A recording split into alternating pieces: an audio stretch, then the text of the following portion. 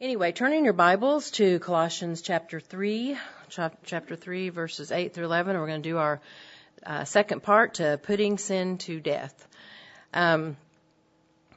Last week, I mentioned Jonathan Edwards and how his sermon, Sinners in the Hands of an Angry God, would fall on deaf ears today. And some of you may have not known who he is, but Jonathan Edwards was a very famous preacher in the 1800s, and I'm sure you have heard of his sermon, Sinners in the Hands of an Angry God.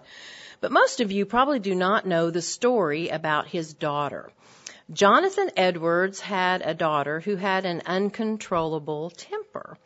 And it is said that she fell in love with a young man, and the man wanted to marry her, and so he went to go ask for her hand in marriage. He went to Jonathan Edwards, and he said, "I love your daughter, and she loves me, and I want to marry her."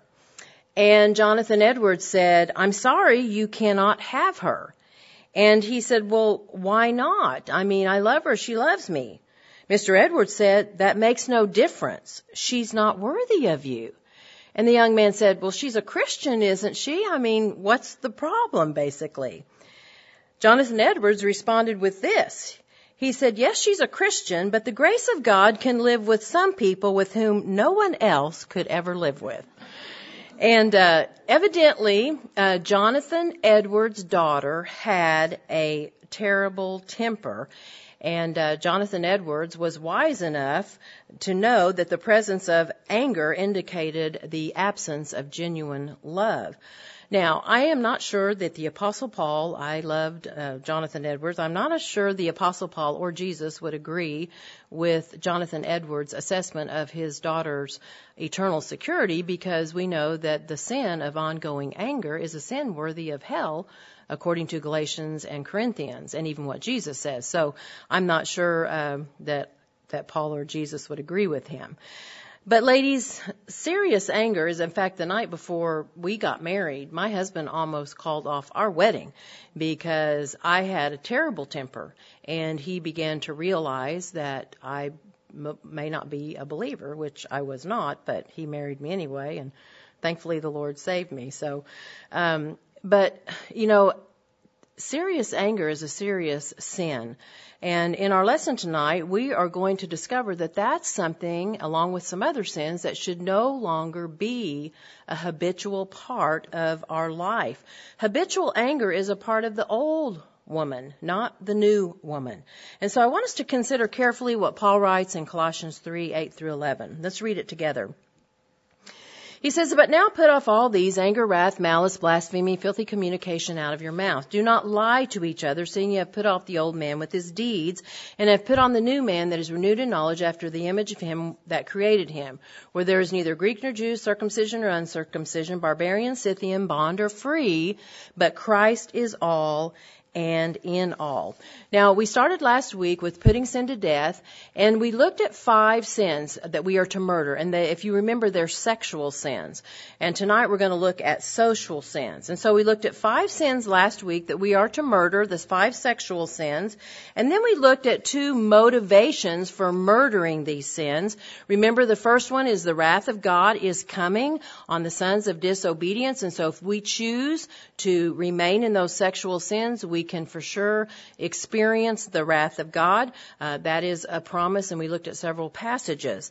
Secondly, we are to murder these sins because that's an indication of who we used to be. That's the old woman. That is not the new woman. That is not how a holy woman of God behaves. She's not involved in sensuality and lust and fornication and those types of things that we looked at last week. So tonight we're going to continue on with looking at these put-offs, and no worries. Next week, I hope the lesson will be encouraging, because now that we've put off all this garbage, we're going to look at what we're to put on. And so that's going to be hopefully a more encouraging lesson, and everyone that is sick hopefully will be back next week. But tonight we're going to consider 5 more sins that we need to put to death or murder, along with 3 more motivations for murdering these sins. So when we get done, you'll have 10 sins you're to murder, and you'll have 5 motivations for murdering these sins. So let's consider the first 4 deadly sins that put to death from verse 8. Paul says, put to death these: anger, wrath, malice, blasphemy, filthy communication out of your mouth. Interesting word in verse 8, if you look at it, the first word is but. And when but is in the scripture, it's a contrast. And so what Paul is doing, he's contrasting from the previous verse when he's talking about how you used to live. Those things you used to do. But now. And so this is a contrast. And so he says, but now you yourselves put off these things. The word for put off means to rid yourself. It actually means to throw them off like you would throw off a dirty garment. I remember when my son was living at home and he was in high school that he worked for a roofing company. And Charles would come home from work, and if you've ever known anyone that roofs, it is really, really gross. And they have tar all over them. And I would say, Charles, you are not coming in this house until you take off your clothes. I don't want those filthy clothes in this house. Well, that's what Paul is saying. Throw these sins off like you would a dirty garment. And notice, ladies, what he says. He says every one of these, all of them, throw them all off. Do you know the writer to the Hebrews says the same thing? Therefore, seeing we are surrounded by a great cloud of witnesses, let us lay aside every weight and the sin which does so easily beset us, and let us run with patience the race that is set before us, looking unto Jesus, the author and finisher of our faith. We're to lay aside these sins while we run the race. Otherwise, what happens? We get tripped up with all these sins. Our brother James says the same thing in James 1:21, therefore lay aside all filthiness and overflowing of wickedness, so that you can receive with meekness the engrafted word which is able to save your souls. Peter says the same thing. 1 Peter 2:1, therefore laying aside all deceit, hypocrisy, envy, and evil speaking. Put off this stuff. And so that you as a newborn babe can desire the pure milk of the word. And so, ladies, it's imperative that we throw it off. We're never told in Scripture to treat sin lightly. We're never told to hold on to just one little sin I want to hold on to. We're to put them all to death. And so Paul is very clear about this. In fact, the command is in the aorist tense, which means put them off and don't pick them up again. Do this once and don't ever pick them up again. And probably Paul had in mind something they would practice in the New Testament times. What they would do when somebody became a Christian and was baptized, they would lay aside their old clothes before they were baptized, and after they were baptized, they were given a new white robe to symbolize their new life in Christ. And I remember as a Baptist minister's daughter growing up, and since I was saved and baptized 3 times, even though none of it took, I remember those baptism waters quite vividly. But I remember that we had to go to the back of the church, and I put on a little white robe to be baptized in. And so it was a symbol of what? The new life in Christ. The old is new, or the old is gone, and the new has come. Ladies, we must lay aside all sin, and we must put on Christ-like virtues. Now, Paul begins with the first social sin that we are to put off. And by the way, in my humble opinion, I think this list may surprise some of you because they have become, I think, respectable sins for many of us, but they're not respectable to God. In fact, Jill and I met for dinner tonight. We're going through Jerry Bridges' book, Respectable Sins, and the chapter we were considering tonight was pride. And he really hits a lot of places, and I'm like, wow, he just knows how to really get you. But he has a list of probably 20 sins that we consider as Christians to be respectable, but they're not respectable to God. So here's the first sin that Paul says we are to put to death. It's anger. Now, what is anger? Anger means to be quick-tempered, to be quick-tempered. This is someone who has a violent passion or a deep, smoldering bitterness. I like how one man describes anger. Growing inner anger like sap in a tree on a hot day, which swells the trunk and the branches until they're in danger of bursting. Now, ladies, how many of you will be honest? I'm raising my hand. We've all had that inner feeling of anger, right? Every one of us, right? That, it's that inner, I need to control myself. And we've all had that inner feeling of anger. And as I mentioned, before my new life in Christ, I had a very active anger and outbursts of wrath, as we'll see in just a minute. And I think I've told you before, my husband said he was going to put on my tombstone. She did it her way before my life in Christ. So that kind of tells you about what I was like before salvation. I don't know what he would say now. He's going to put on I know what I want on my tombstone, but I don't know what he's going to want on my tombstone.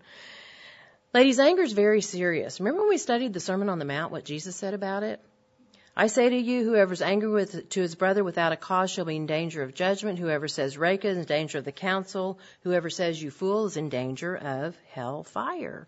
And so, ladies, we know anger is a sin. Ongoing anger is a sin that could send somebody to hell.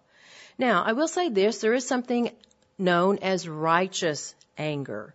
And we should be righteously angry at sin in our lives, at sin in other people's lives, things that are going on in our world that are evil and wicked.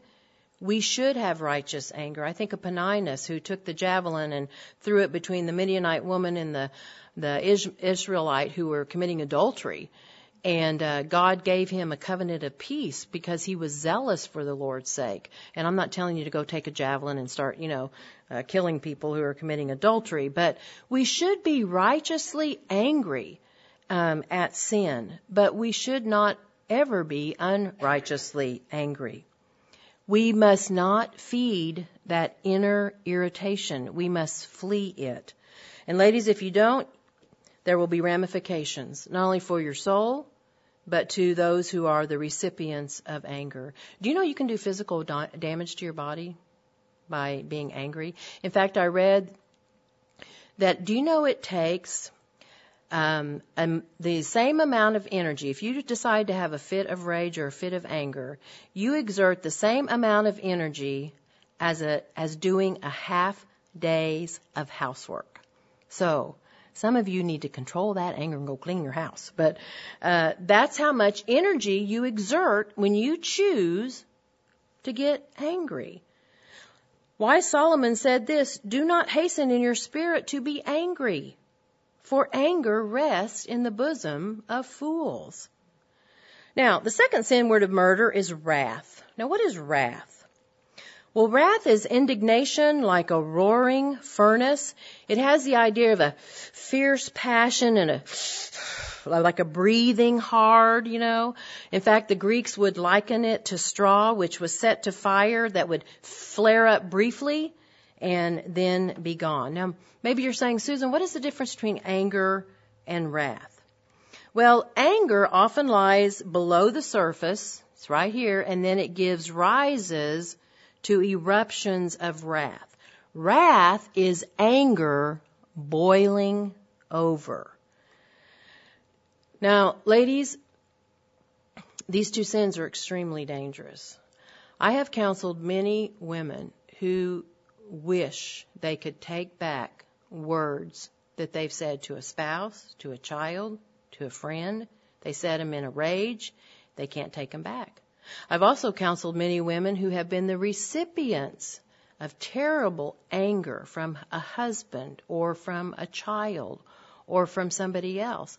And as hard as you try to forget those things, they're hard to forget. I think about some of the things that I used to say to my husband before I became a Christian, and it makes me very sad. And even though I've asked for forgiveness from him after I came to Christ, I think back to those times and I think, how could I have done that? It grieves me that I can even remember one time that he sat in a corner and just wept. And I think back to that time and I think, what a wretch I was. But, I don't know who said sticks and stones can break my bones, but words can never hurt me. They must have never been the recipient of somebody who's angry. Because, ladies, those words do hurt. In fact, my daughter-in-law, Andrea, told me that, do you know the number one cause of death among pregnant women? You know the number one cause of death among pregnant women? It's usually due to a husband or a boyfriend that kills her in a fit of rage. Anger. Anger. We're to put it off. Anger and wrath. Now, the third sin that Paul mentions that we're to put off is malice. Now, what is malice? Well, malice is just badness or moral evil. It begins with evil that goes on in your mind. It's someone who is bent on doing harm to another person. It's like the man that Micah mentions in Micah 2:1. He plots evil in his bed at night, and then he carries it out the next day. It's kind of like that guy in Las Vegas this last year who, committed the worst mass shooting in U.S. history. Evidently, he'd been plotting that out for not just one night, but for days and days and days. And then he carried it out and killed like 56 people. This person enjoys when others fall, when they can make them miserable. I think of a good example of this is Haman. Remember how malicious he was in the story of Esther? He plotted out a plan to have all the Jews destroyed and tried to carry it out. King Saul's another one who was malicious. Remember, he was always after King David, wanting to kill him. He was plotting to kill King David.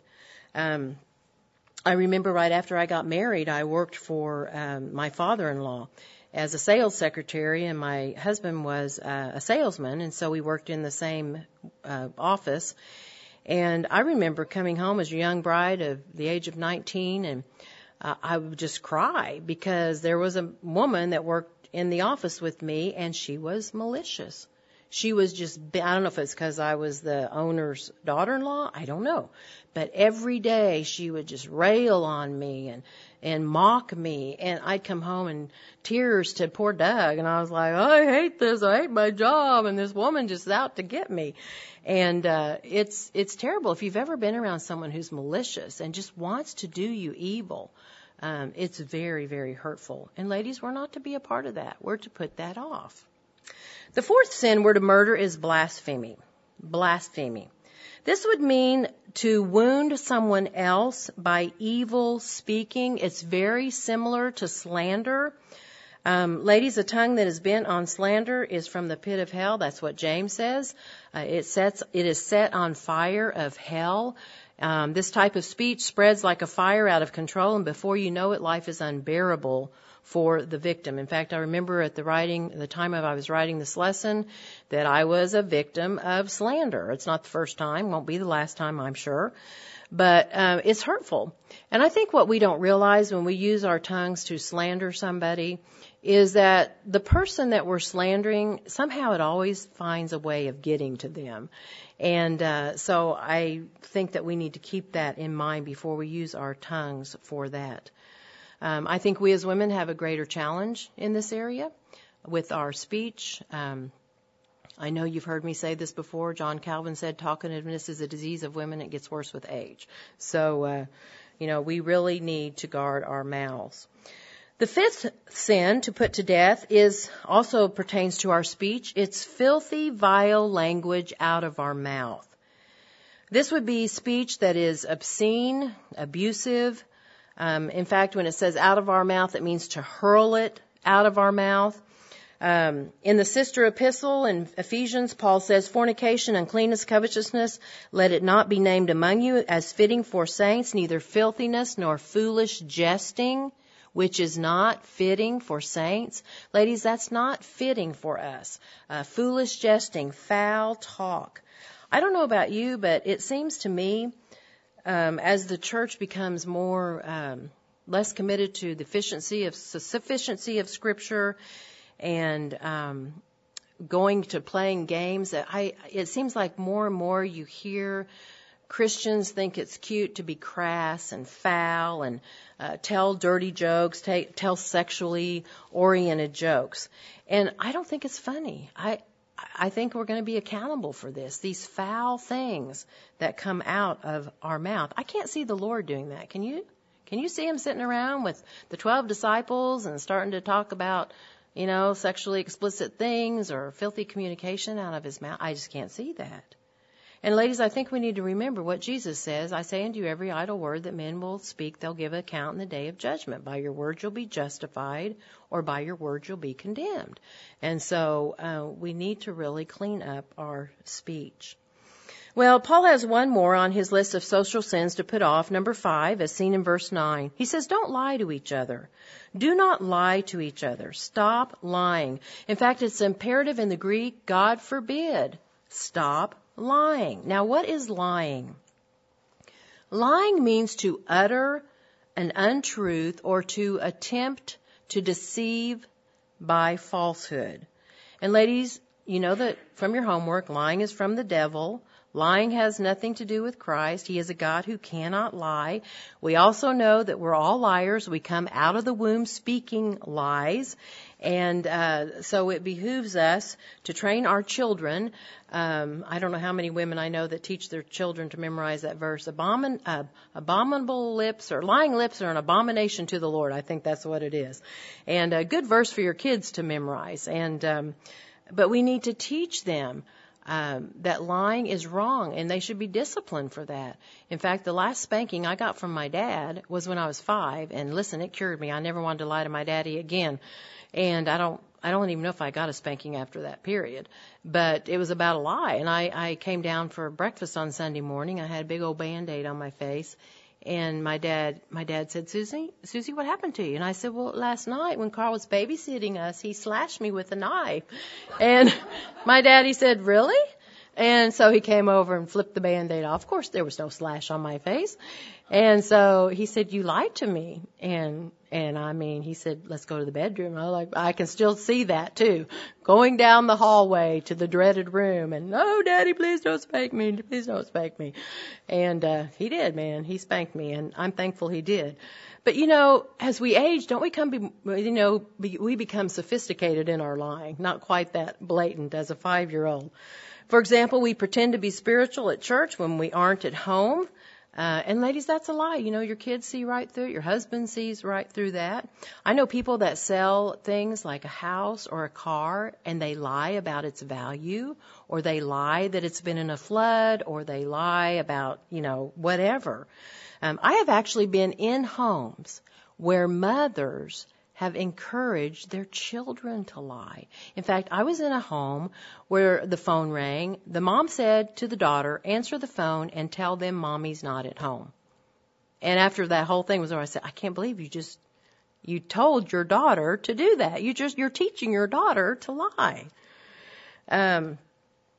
And I remember years ago, I was sitting in the lobby. I was getting my car washed. Those where you sit and they run your car through the car wash and clean it up. And I was sitting there working on something, and the lady next to me was on her cell phone. And I remember she says, yes, I'm on my way as I speak. And I wanted to say, you liar, you're not on your way as you speak. And I thought, why couldn't she just say, I'm getting my car. Why do we think that's okay? I mean, we just lie about everything that's not even necessary. And that is lying. Some of you might not be as blatant as she was, but, sometimes we'll color stories to make them look good, exaggerations. I know one year Doug and I held each other accountable for exaggerating. We both had noticed, sometimes you get together with groups of friends and you tell a story and I go, I don't think that's how it happened. Or I'd say something and I said, honey, I think we've both kind of gotten into exaggeration. So for a year, we'd say, you're exaggerating. And because that's a kind way of saying you're lying, right? Some of us will tell others we'll do something for them. We don't do it. That's lying. Ladies, there's so many things that we can do that are in the form of lying. Paul says in Ephesians 4:25, put away lying. Let each of you speak truth to his neighbor. Why? Because we're members of each other. Ladies, we speak truth because we belong to the body of Christ, and we should be truthful. Well, Paul now shifts to the first motivation after he's mentioned the 5 sins were to murder. He shifts to the first motivation for putting these sins to death. The first reason that we have here in the context is that we are to put off the old man with his deeds. That is the first reason we are to murder these sins. We have put off the old man with his deeds. It's very similar to what we saw last week in verse 7. In other words, this is how we used to live. This is not who we are anymore. Susan Heck used to have a terrible temper. Susan Heck better not have a terrible temper anymore. That's the old Susan. In fact, it's interesting. Paul says that was the old man. The word old means antique. Antique. That's who we used to be. We've been redeemed. We've been set free. In fact, Paul again in the sister epistle says, put off concerning your former conduct the old man. Put it off. Ladies, we've put off that worn out old woman. We've put off that filthy, dirty garment. Why do we want to put it back on? Why would you want to put on a filthy garment again? I don't know about you. I don't like to put on dirty clothes. It doesn't make sense, does it? Well, Paul continues on to give us a second motivation for murdering these ugly sins. He says, you've put on the new man who is renewed in knowledge according to the image of him who created him. Paul says you've put on the new man. In fact, 2 Corinthians 5:17 says, therefore, if any man is in Christ, he's a new creation. Old things are passed away. Behold, everything is new. In fact, the word put on here has the idea of the sense of sinking into a garment. We're not wearing that filthy garment anymore, but we're wearing the garment, a robe of righteousness. And so that is what we put on. And so he gives the second reason why we should put off these sins. Notice what he says. Our new man is renewed in knowledge after the one who saved us. Our new man is renewed in knowledge after the one who saved us. Paul says, you're the new man now. You're the regenerate man. You've put on that new man. You're made in the image of God, the one who created you. In fact, the words being renewed is in the present tense. It's a past action with a present result. What Paul's saying is you're not there yet. But you know what? You're constantly being renewed. You're constantly being renovated. And how? How are we renewed? How are we renovated? How are we growing into that? Notice what he says. In knowledge, the knowledge, not epignosis, not what the Gnostics taught, the knowledge of what? The Word of God, the knowledge of Christ. Now you might say, how are we renewed in knowledge? Notice what Paul says. We are renewed after the image of Him that created Him. Now, to be honest, some think this is referring to creation that took place in Genesis when it says that man was created in the image of God. I do not believe that's what Paul is saying because the context here, he's talking about the new man, the new creation. When you bowed the knee to the lordship of Jesus Christ, the old is gone, the new has come. If you're in Christ, you're a what? New creation. And we're constantly being renewed and being more conformed to the image of God. How? Through the knowledge of Christ and His Word. In fact, Paul puts this in 2 Corinthians 4:16. He puts it well. Don't lose heart, even though your outward man is perishing, the inward man is what? Being what? Renewed. Renewed every day.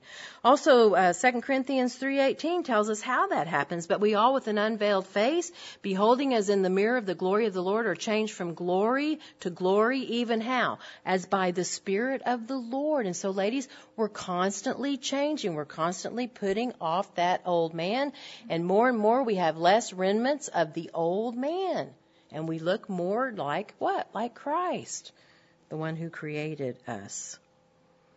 And I will say this, the best way to be renewed is by the Word of God and the application of it.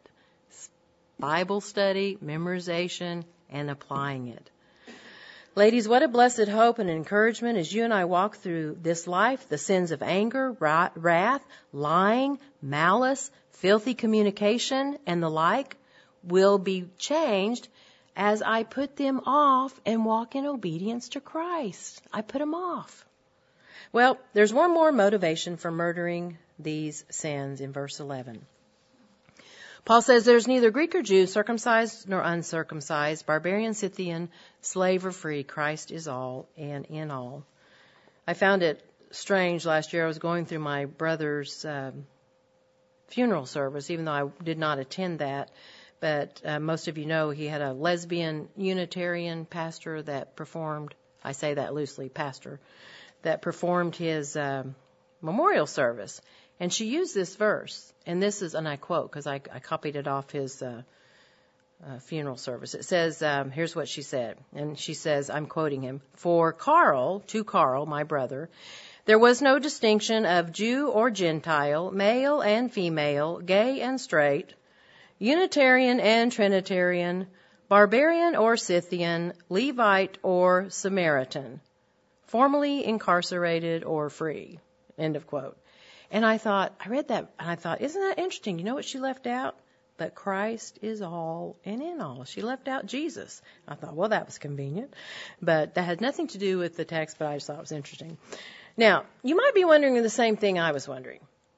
When I looked at this verse, I thought, what in the world does this have to do with sin?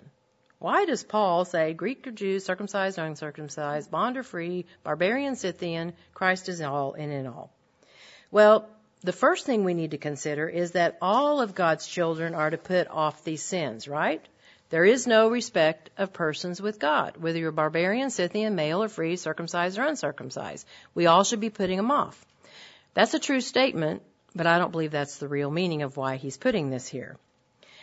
Ladies, think very carefully. As we consider the contrast in these classes of people, it's clear what Paul's saying. Sins of anger, wrath, malice, filthy communication, and lying are often more directed at people who are not like us. You ever notice that? We are more likely to be angry, hateful, and use evil speech and even lie to people who are of a different race, different religion, or a different social status than we are. In fact, I don't know about you, I'm amazed at some prejudices of so-called Christians. It's really disheartening. You know, we teach our children when they're little to sing the song, Jesus loves the little children of the world, black and yellow, red and white, they are precious in his sight. We teach them that song, but do we live it?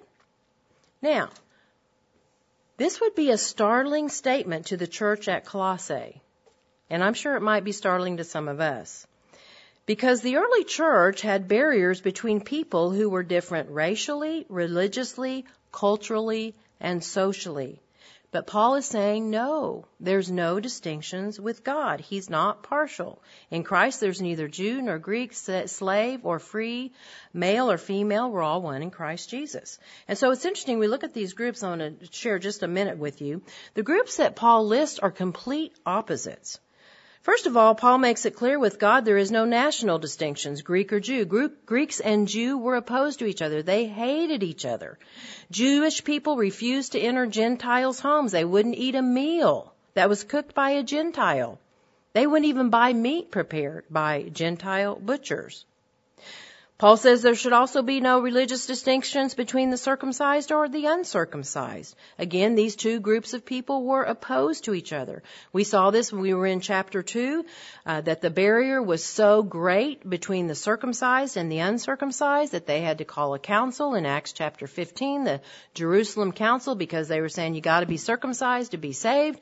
And remember, the result of that council was no. You do not have to be circumcised to be saved. But there was barriers between the circumcised and the uncircumcised. And then Paul's also clear there's no cultural distinctions between barbarian and Scythian.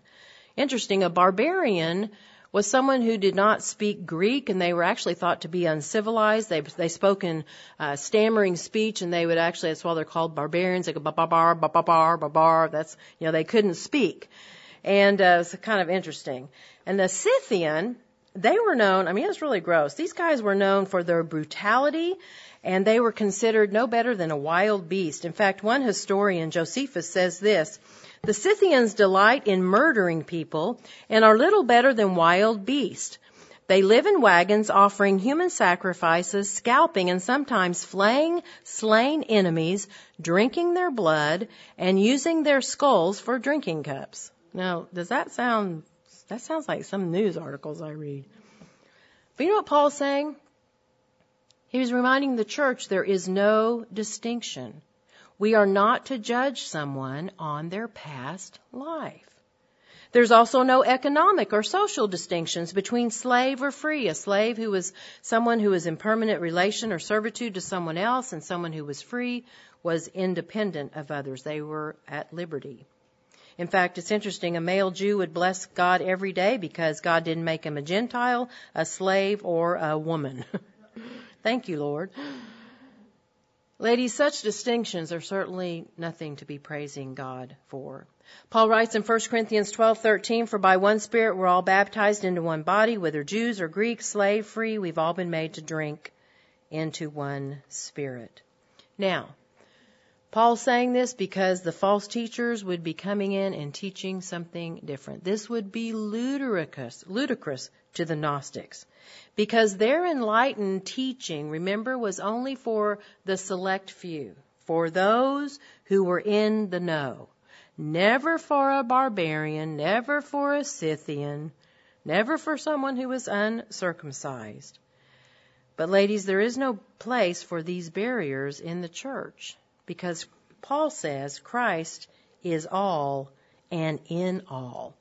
He breaks down those barriers, and that with him there is no distinctions. Ladies, to show partiality or prejudice against those who are of a different race, social status, or any other difference is not showing we have been renewed in the image of God. You know what it says? It says very loudly, "I am holding on to the old woman." I don't want anything to do with those people. And therefore, we will speak evil of them. We will have anger towards them, and all those other things that Paul mentions. So, the third motivation for murdering these sins is there is no distinction with God. And there shouldn't be with us. There's no distinction with God. Ladies, we are not given liberty to speak evil, to lie, to be angry at others just because they are of a different race or social status than we are. So, what are the 5 sins we're to put to death? Anger, wrath, malice, blasphemy, and filthy communication. Are any of these a part of your life? May I lovingly remind you of the danger you are in if they are a part of your life. Paul is very clear. Galatians 5:19. The works of the flesh are evident: adultery, fornication, uncleanness, inordinate affection, evil desire, sorcery, hatred, contentions, jealousies, outbursts of wrath, selfish ambition, dissension, heresies, envy, murder, drunken revelings, and the like, of which I've told you before in time past, and tell you again, those who practice these things will not inherit the kingdom of God. If these are a part of your old life, you need to rethink if you've been renewed in the new man. Secondly, what are the 3 motivations for murdering these sins? First of all, the old man is gone. Secondly, you are being renewed in the knowledge of Christ. And thirdly, there are no distinctions with God, and there should be none with us. Can you honestly say that you do not look down upon those who are different from you? That you do not use your mouth to speak evil of them? That you are not as prone to lie to them or be angry with them? Has your knowledge of God grown so deeply that all sin of partiality has been eradicated? Is the old woman really gone? Well, in closing, for just a minute, take yourself back in time. For some of you, it's going to be way, way back there. But imagine that your fiancé is asking your father for your hand in marriage. Would the response be as Jonathan Edwards? No, you cannot have her. You see, she has a temper, and worse than that, she is given to outbursts of anger. Nope. You cannot have her. She is bent on evil and involved in gossip and blasphemy. And every once in a while, she comes up with the dirtiest jokes that aren't even fit for a sailor to tell. No, you can't have her. She has a terrible prejudice, and she can't get along with anyone that isn't exactly like her in race, social status, or background. Nope, you cannot have her. She cannot be trusted to tell the truth.